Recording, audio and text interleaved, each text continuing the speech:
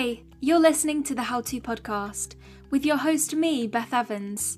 Join me each week as I speak with a special female powerhouse about being career conscious, creating inspiring projects, and the importance of leading and defining your own path. So change into those comfies, cozy up with your favourite drink, and be prepared to redefine your goals with the How To podcast.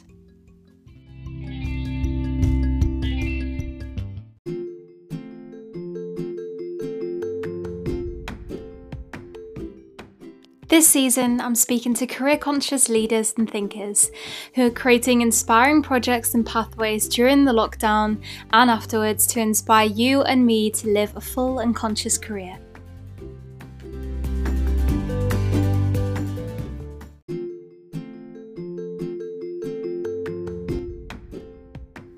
On this episode, I speak to London-based sustainable fashion designer Lydia Bolton. Lydia, who created her namesake brand in 2019, felt compelled to create fashion in a way that didn't harm the environment. Using second-hand clothing sourced from thrift stores and unsellable items in charity stores, Lydia turns unwanted garments and reconstructs them into innovative new women's wear designs. In 2021, Lydia collaborated with Reebok, teaching a starting sustainable lesson as part of the Write Your Legacy campaign. She's also been featured in WGSN, the leading trend forecasting platform, as an influencer to watch, and she's also been featured in Miss Vogue as a girl on a mission.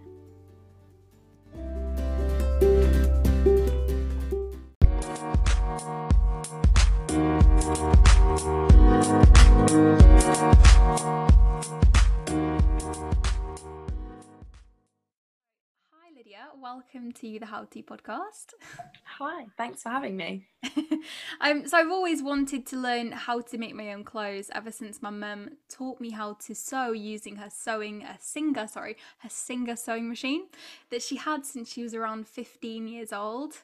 Amazing. Yeah, I mean it's quite heavy. It's a heavy old thing, but I love it when she brings it out because she'd mend my school clothes and things with it, and I'd just always be fascinated because I always thought, oh, you mend things with sewing machines.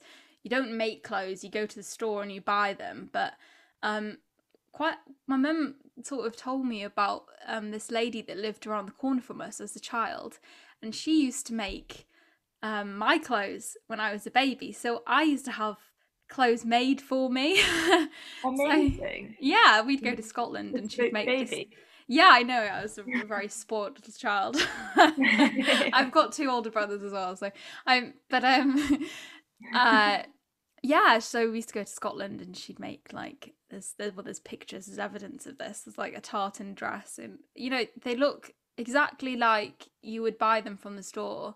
So I think it's kind of like shedding this view of people making clothes as somebody's made those clothes in the store, so why can't you make them at home? Why can't you just cut out the middleman and do it yourself and be more sustainable? So you're definitely an inspiration for me. I knew I had to speak to you because you're incredibly talented at making and designing clothes. Thank you so much. It's all right. So you founded Lydia Bolton in 2019. Can you explain a little bit about what you do?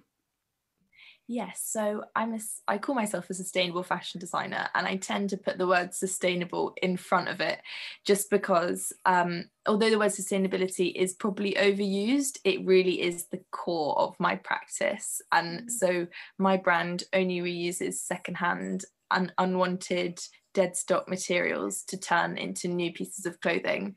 So the sustainability part is the core of my brand, and it's like integral that I'm using unwanted materials and things which don't have a use anymore, rather than using new materials and materials that are made for me to make clothes. So I don't do that. So it's all about reducing waste and giving a new life to secondhand textiles. Yeah, it's amazing. I saw one of your pardon me. I saw one of your tops the other day, and I was thinking, God, they look better than what, and I'm pretty sure they would last a lot longer than half the stuff that you buy, cheaply. And why shouldn't people invest in something that you've handmade?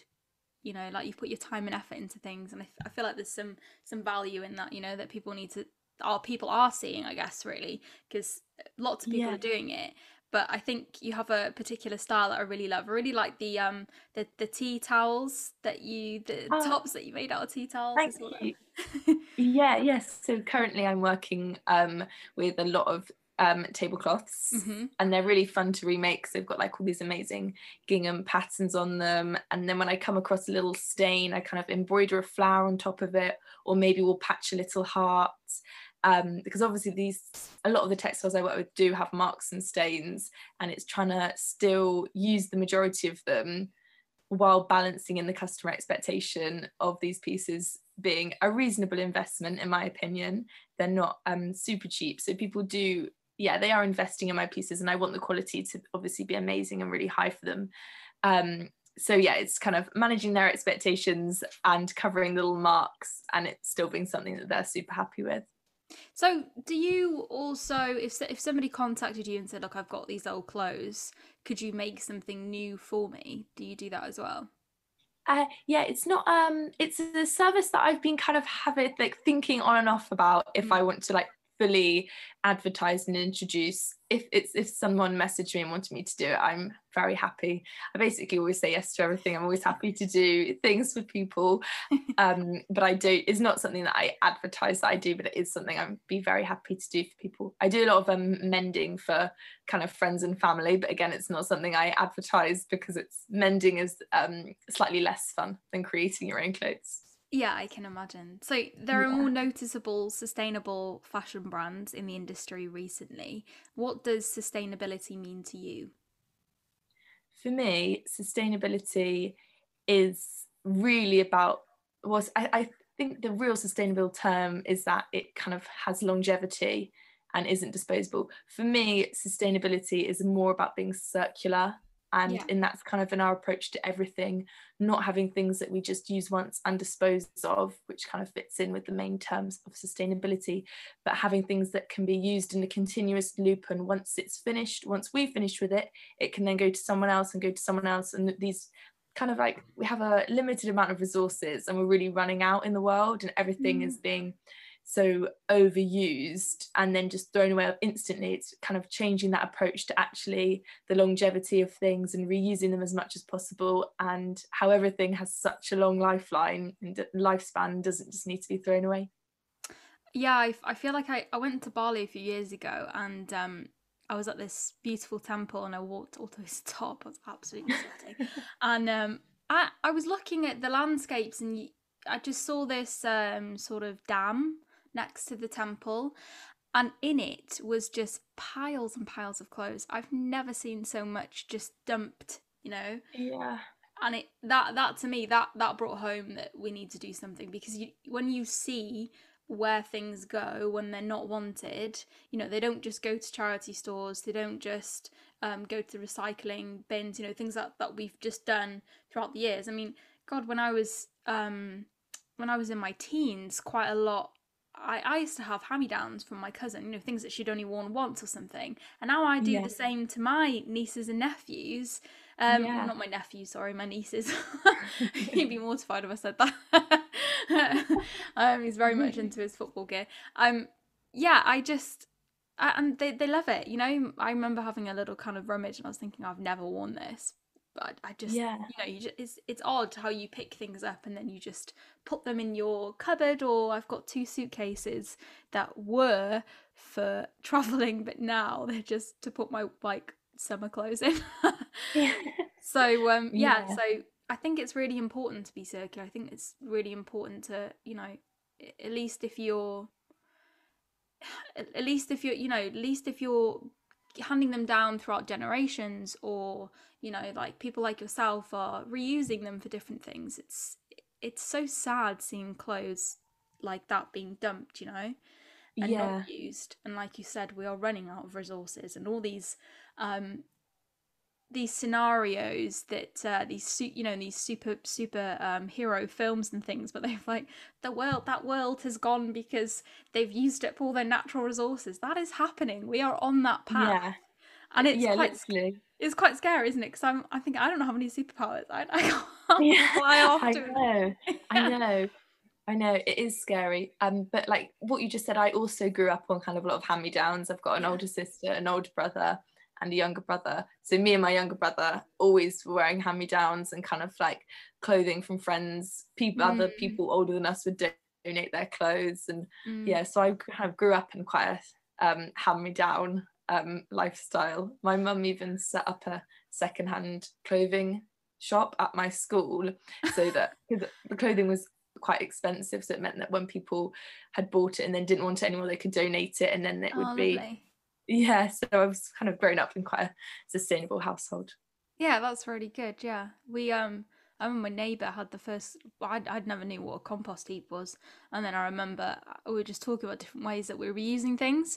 So they have this massive compost heap, and they were putting their food and things on there, and then with clothes they were remaking their clothes. So Amazing. yeah, so they were already doing that, and then obviously I found out that my mum was having clothes made for me. And then I don't know, I think she kept those clothes, to be honest. I think we keep a lot of things in this house. Like I've kept my old, I don't know if you know what surveillance families are. Yeah, of course. Yeah. Yeah, of course. Eyes lit up then. I used to play with them. Yeah, I had a whole village. I used to tidy the hell out of it. Everything used to be in its place. And I've had friends over like, you're not going in that room. So yeah, I've kept my mum. I remember, so my mum bought the bare bones of this hotel, the Civilian Family Hotel sort of thing, and it was the first big thing that I'd had in a. I always try and look after things that I have, whether we kind of give them down to generations or stuff like that, and that's what we did a lot with the other Civilian families that I had. But I remember this particular one, she didn't know, but the weeks going up to Christmas, obviously I was believing that Santa Claus was real and things like that, and hopefully no one listening to this podcast will have the lid blown. But yeah, so the weeks going up to to Christmas, I remember seeing her hand making these tiny little curtains and sticking them above the window, making these tiny little bedding, out of just like tablecloths and things that she had lying around the house. Tiny pieces she had around. I loved it. And we've kept all of them, and they have little lace on the side of the pillows and everything. Oh, it's so cute. Wow. Yeah. Is your mum quite an experienced sewer, or was she being quite creative? Because that sounds like a really like expert thing to be doing, and definitely a very creative way to do it with lots of detail. I think because of the generation that she grew up in, I think you kind of naturally owned a sewing machine back then, at that age. And she was about 15, and she had this, she's got it, it's this downstairs, it's this massive blue big thing, and it's beautiful. And I just think that Singer machines, things like that, like Argas, they like, the older they get, the more vintage and more beautiful they look.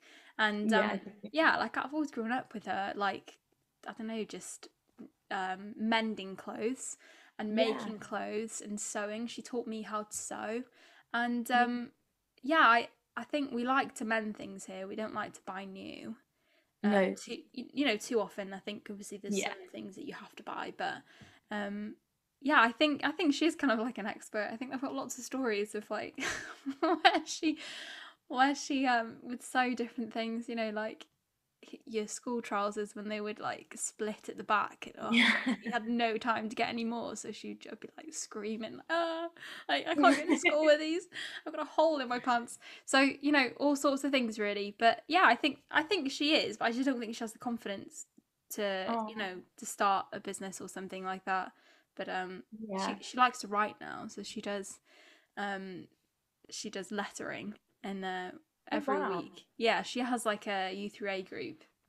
Yeah. And I think she started something recently with gardening as well. So she tries, whatever she does, whether it's drawing, painting, decoupage, anything creative, sewing, she loves doing like little flowers and, like incorporating nature into things. So amazing. Yeah, I think that's where we are quite similar. We're both quite creative. But it's something that I want to learn how to do. I think I would need to mend her sewing machine, because she said it's broken, it doesn't go back anymore, it only goes forward.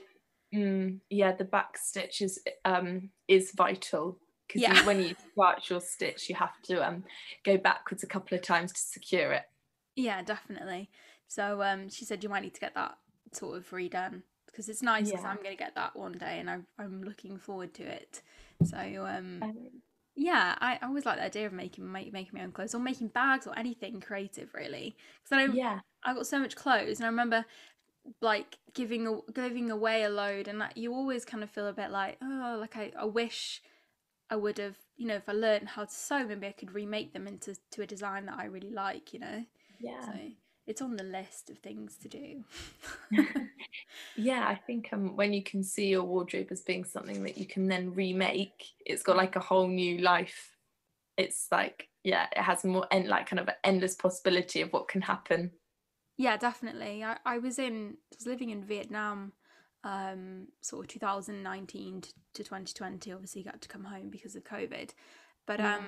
when I was out there, you wouldn't buy clothes; you would have them made. Yeah, yeah. And that's something that you would just take a picture of what you wanted, and then they would do your measurements. You pick out a piece of material, or go to the fabric market, or go in the shop.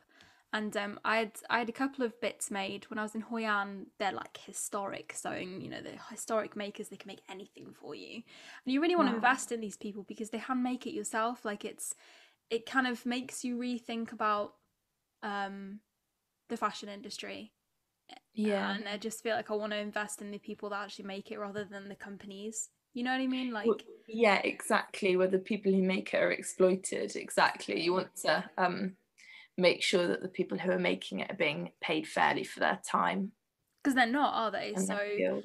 um, No, it's like on average they're, well, I don't want to misquote a fact, but they're paid so low, like in under pounds per month or per week. It's really bad. And 80% of garment workers are female. So it is mainly women that are being really underpaid and exploited.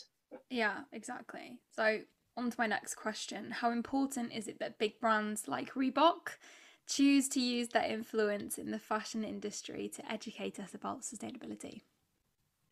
Yeah, I think it's super important. I did a talk with Reebok in January called Starting Sustainable, and it was a lesson in sustainability about my journey of working in sustainable fashion and just sharing my thoughts on it. So I think it's really important that brands highlight this and kind of really put it at the forefront. But I think what was great about what Reebok did, and what I think a way brands to do it, is to use people that actually really are working in sustainability and are really working in the field and highlighting their voice, which I really appreciated Reebok doing, and not necessarily making it conversation about them, but kind of actually putting forward people that kind of really are doing the work, and then behind the scenes making changes themselves. Obviously for big brands it's a much harder thing, working sustainably compared to a smaller brand that's more agile.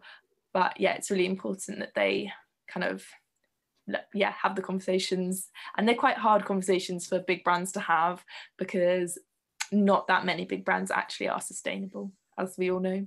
No, I know, and I think that it's really important. I saw that talk, and I no, I know that I was quite surprised, if I'm honest. I was quite surprised at them having these talks, and then I was Yeah, reading up about what the changes they're making because I think it's so important that they don't just give a voice, like you said. They're not just talking about them, they're not talking about themselves. They're highlighting you, and then they're also highlighting the changes that they're making because if you know that a brand hasn't really been sustainable all these years, you want yeah, to know that they're listening to people like yourselves and they're also yeah, making the changes, So, um, yeah, it's super important, and it's yeah, something that it's going to change fashion forever. I think if they keep doing this.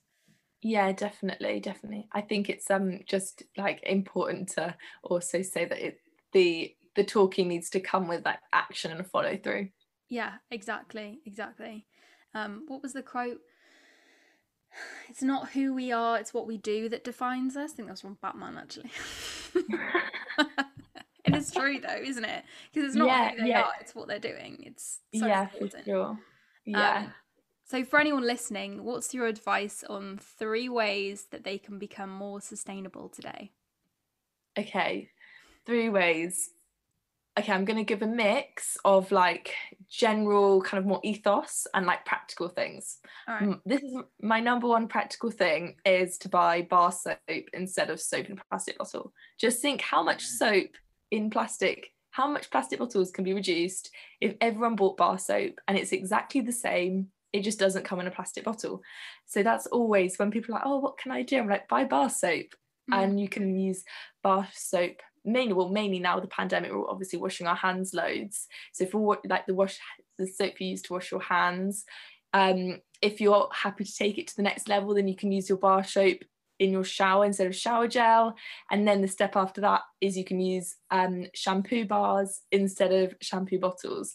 Yeah. And that's quite an easy step for everyone to take to live a little bit more sustainably and have a little bit less plastic in their lives, but not kind of, it's not any more expensive buying bar soap. It's not any more difficult, really. It's not like with foods where you then might not be able to eat something you like. It's a fairly straightforward step for us all.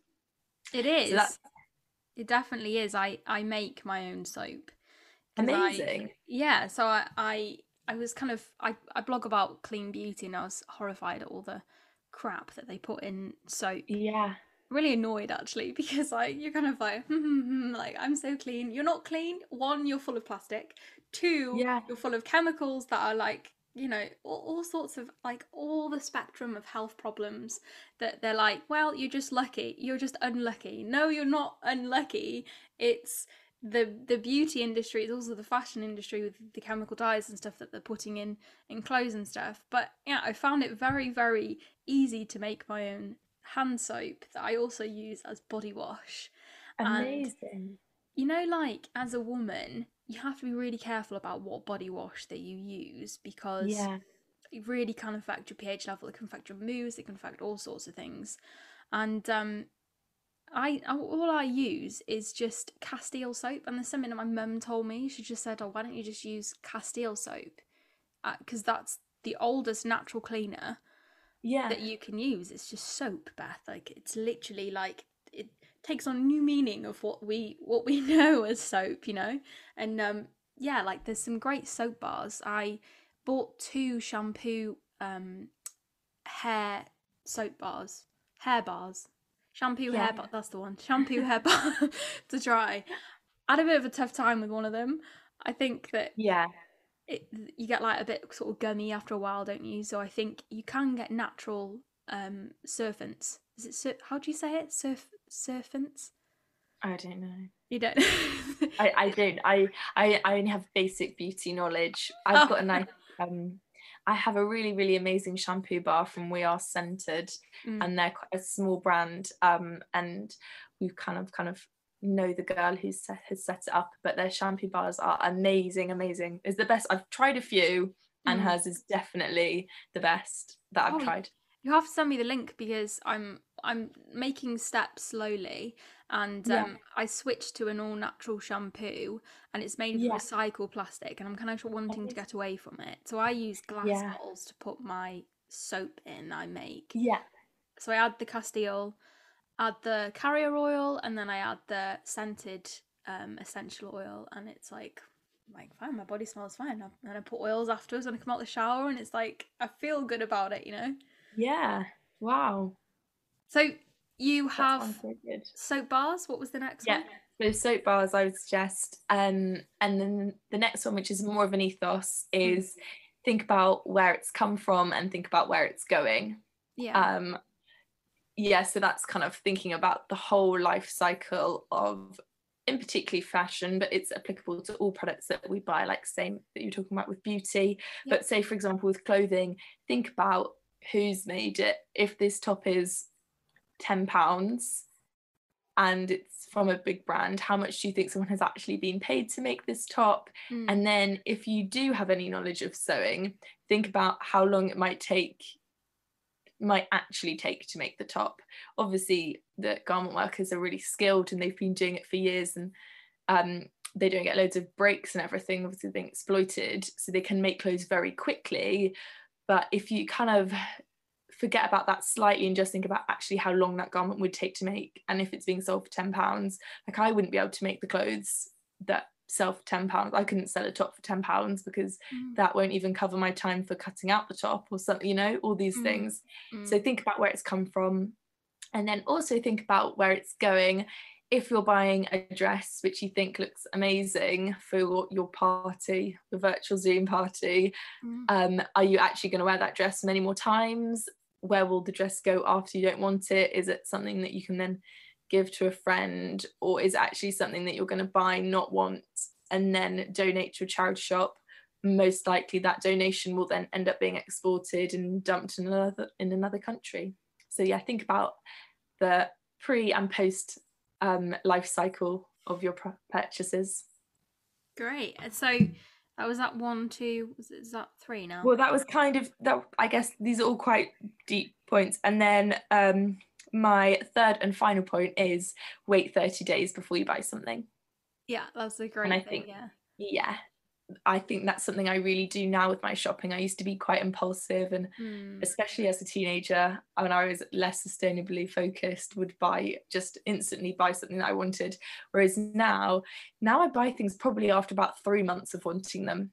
I'll then buy them, and that's a mix of me like wanting to be careful with my finances, but also it's a mix of me knowing if I really want it after 3 months, it really is something that I really want, and then will be something that I really wear for a long time, and really am so happy and make the most of buying, as opposed to it being something more impulsive, which we then don't care about and then dispose of easily, and because that's obviously the most unsustainable way to be. Yeah, definitely. I think I do like a treat system for myself. Yeah. When I'm researching, I find myself at my desk a lot, and I think during the pandemic it's not really changed that much for me. I mean, I was sitting here anyway, but I think what it does is it doesn't allow you to do things like go for a drink with your friends, or, you know, the normal things that you would do, like I'm going to go and have lunch in that nice place, or I'm going to have cake today, that's my treat. So, I mean, so now if I'm buying any clothes, I mean, I lived in Vietnam. I only bought the clothes, so the clothes that I had made were the only ones that I bought. Wow. I think I got a pair of trousers from this store because the pair of trousers that I had a hole in them, so I was just like, great, I have to buy some more. But yeah, so I knew that I'd gone so long with making do with what I had, you know, because I couldn't afford to buy anything. So it made me really look at, do I actually need them? So when I came home, I bought a few dresses from a sustainable brand, and then now I've not bought any more. I'm thinking I'm just gonna rewear them again. Yeah. So yeah. So yeah, and then if I want something, it's got to be a treat. I've got to do something for it, and it's not like a one day thing. It's like a month or so, and I try and buy, you know. And then I use quite a lot of Face Theory, and these glass bottles are great for just, I like plant stuff. I put like my mum loves gardening, so we have seeds and things lying around, so I put, you know, reusing them and stuff like that. So yeah, it's important that you try and practice your sustainability, right? So yeah, definitely. Yeah, exactly. Like fit it in with your lifestyle, you know, as well, and kind of, well, not fit it in, like fit your lifestyle into sustainability, really. Yeah, well, I think on that, I think living sustainably is a constant journey and process that we're all on.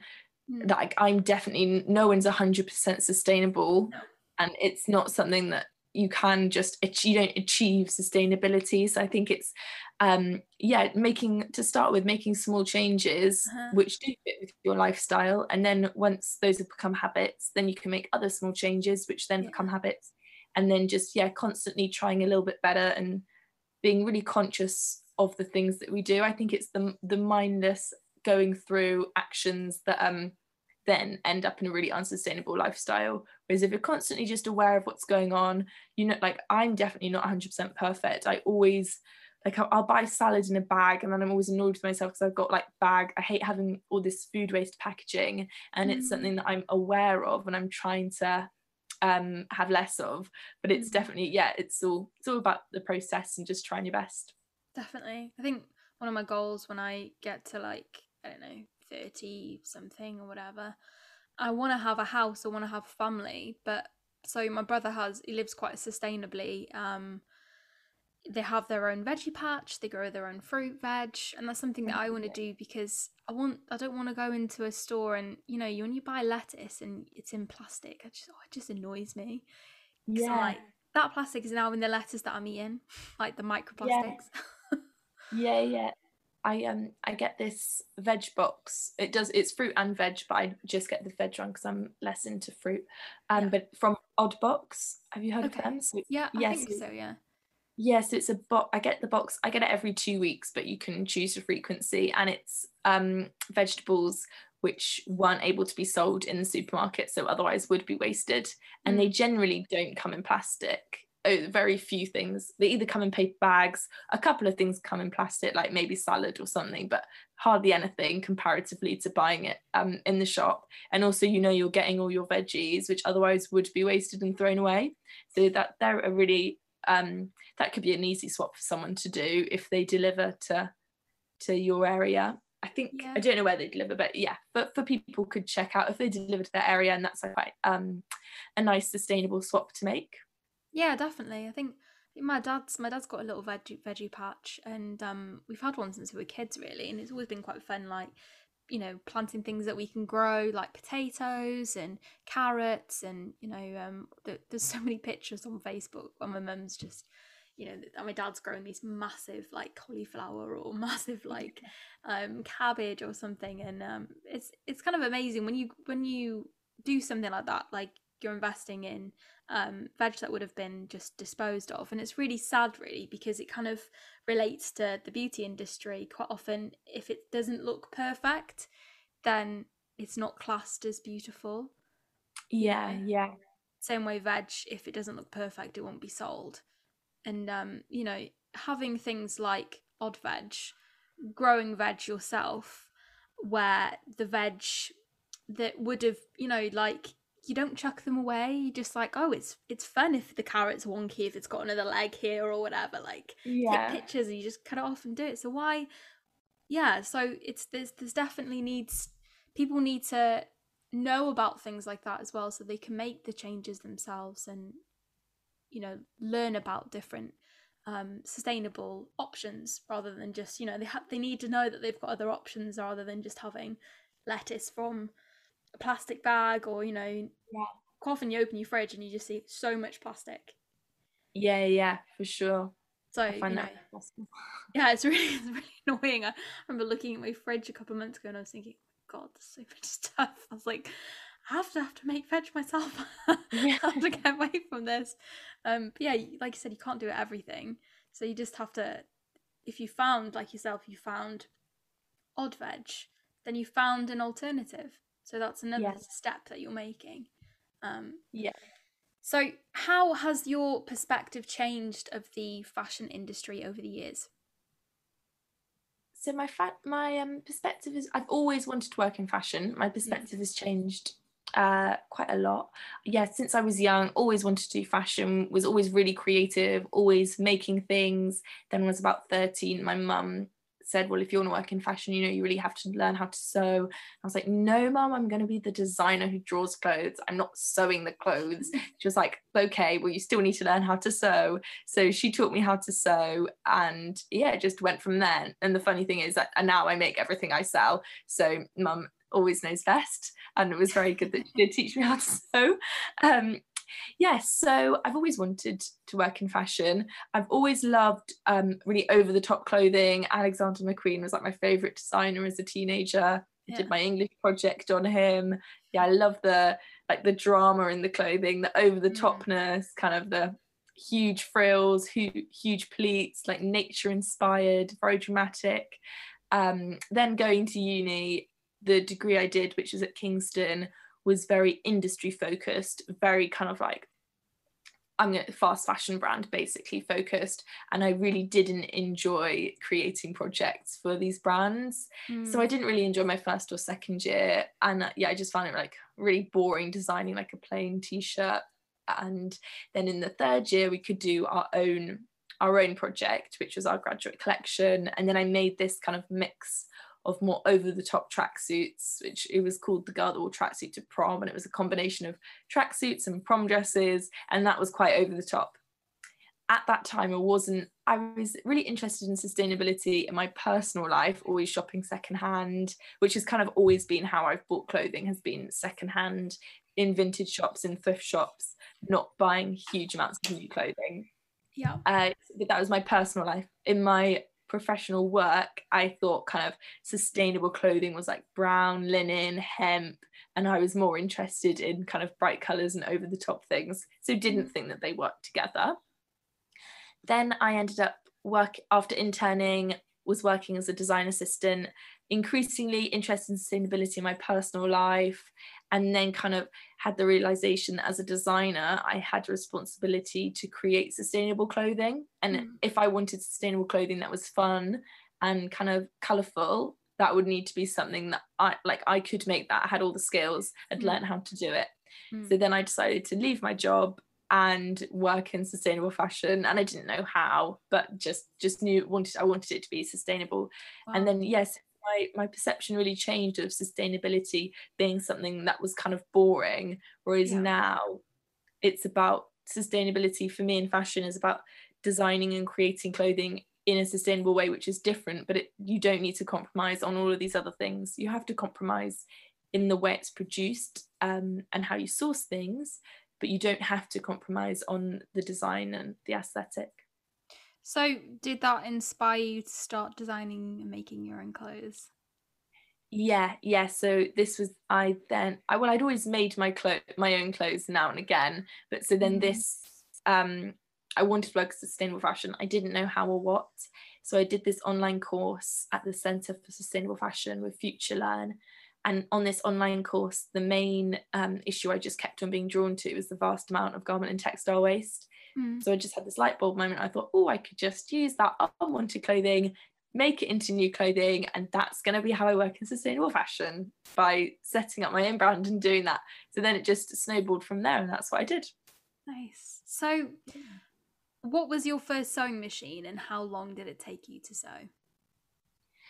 Well, so my first sewing machine, I learned on my mum's sewing machine, and then so I really used that all of my teenage years. They didn't buy me my own until I went to uni, and I think they just got me one from Lidl. You know, when Lidl does those like rare middle aisle things where they have like exciting different products. That's where they got. I'm pretty sure that's where they got my sewing machine from, and also my overlocker, which I still use, was from there as well. So I'm pretty sure that was from Lidl. I don't use that sewing machine now because it was a domestic one, whereas now I have an industrial one, which is also secondhand, which I found about a year ago on Facebook Marketplace, and it was really close to where I lived. And it was this lady. It was being sold by her son, and it was this lady that had used to work in a factory in London. And then as a parting gift they gave for this machine, she was now too old to use it, so the son was selling it for her. But it looks quite old, and I feel like it has a lot of history with it. That's amazing. I love that. I love that it was, this woman's had a career out of it, and now she's sort of handing it down to you, really, and you're having your career out of this machine. So what's the machine called? And so the machine I've got now is a Brother. So it's an industrial one. So I'm not sure what the exact make is, but basically it's at least 60 or 70 years old. Wow, that's so cool. I love that. So that has a front and back stitch that's all working. Yeah. Did you have to get anything mended or? I didn't.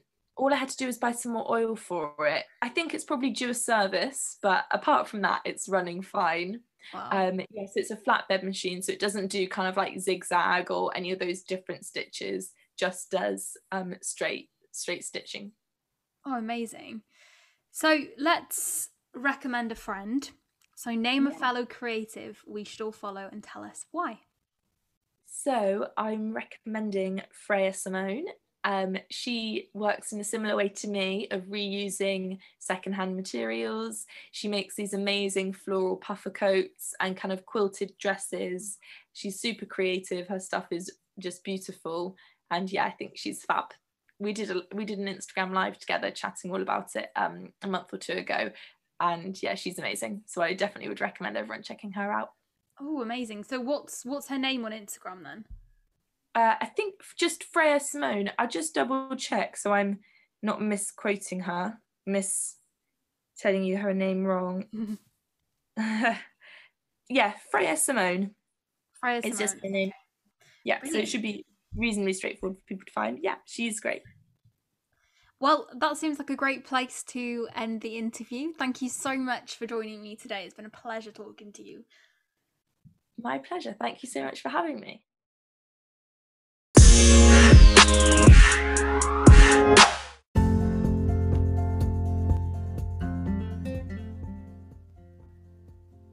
Thank you so much for listening to the show.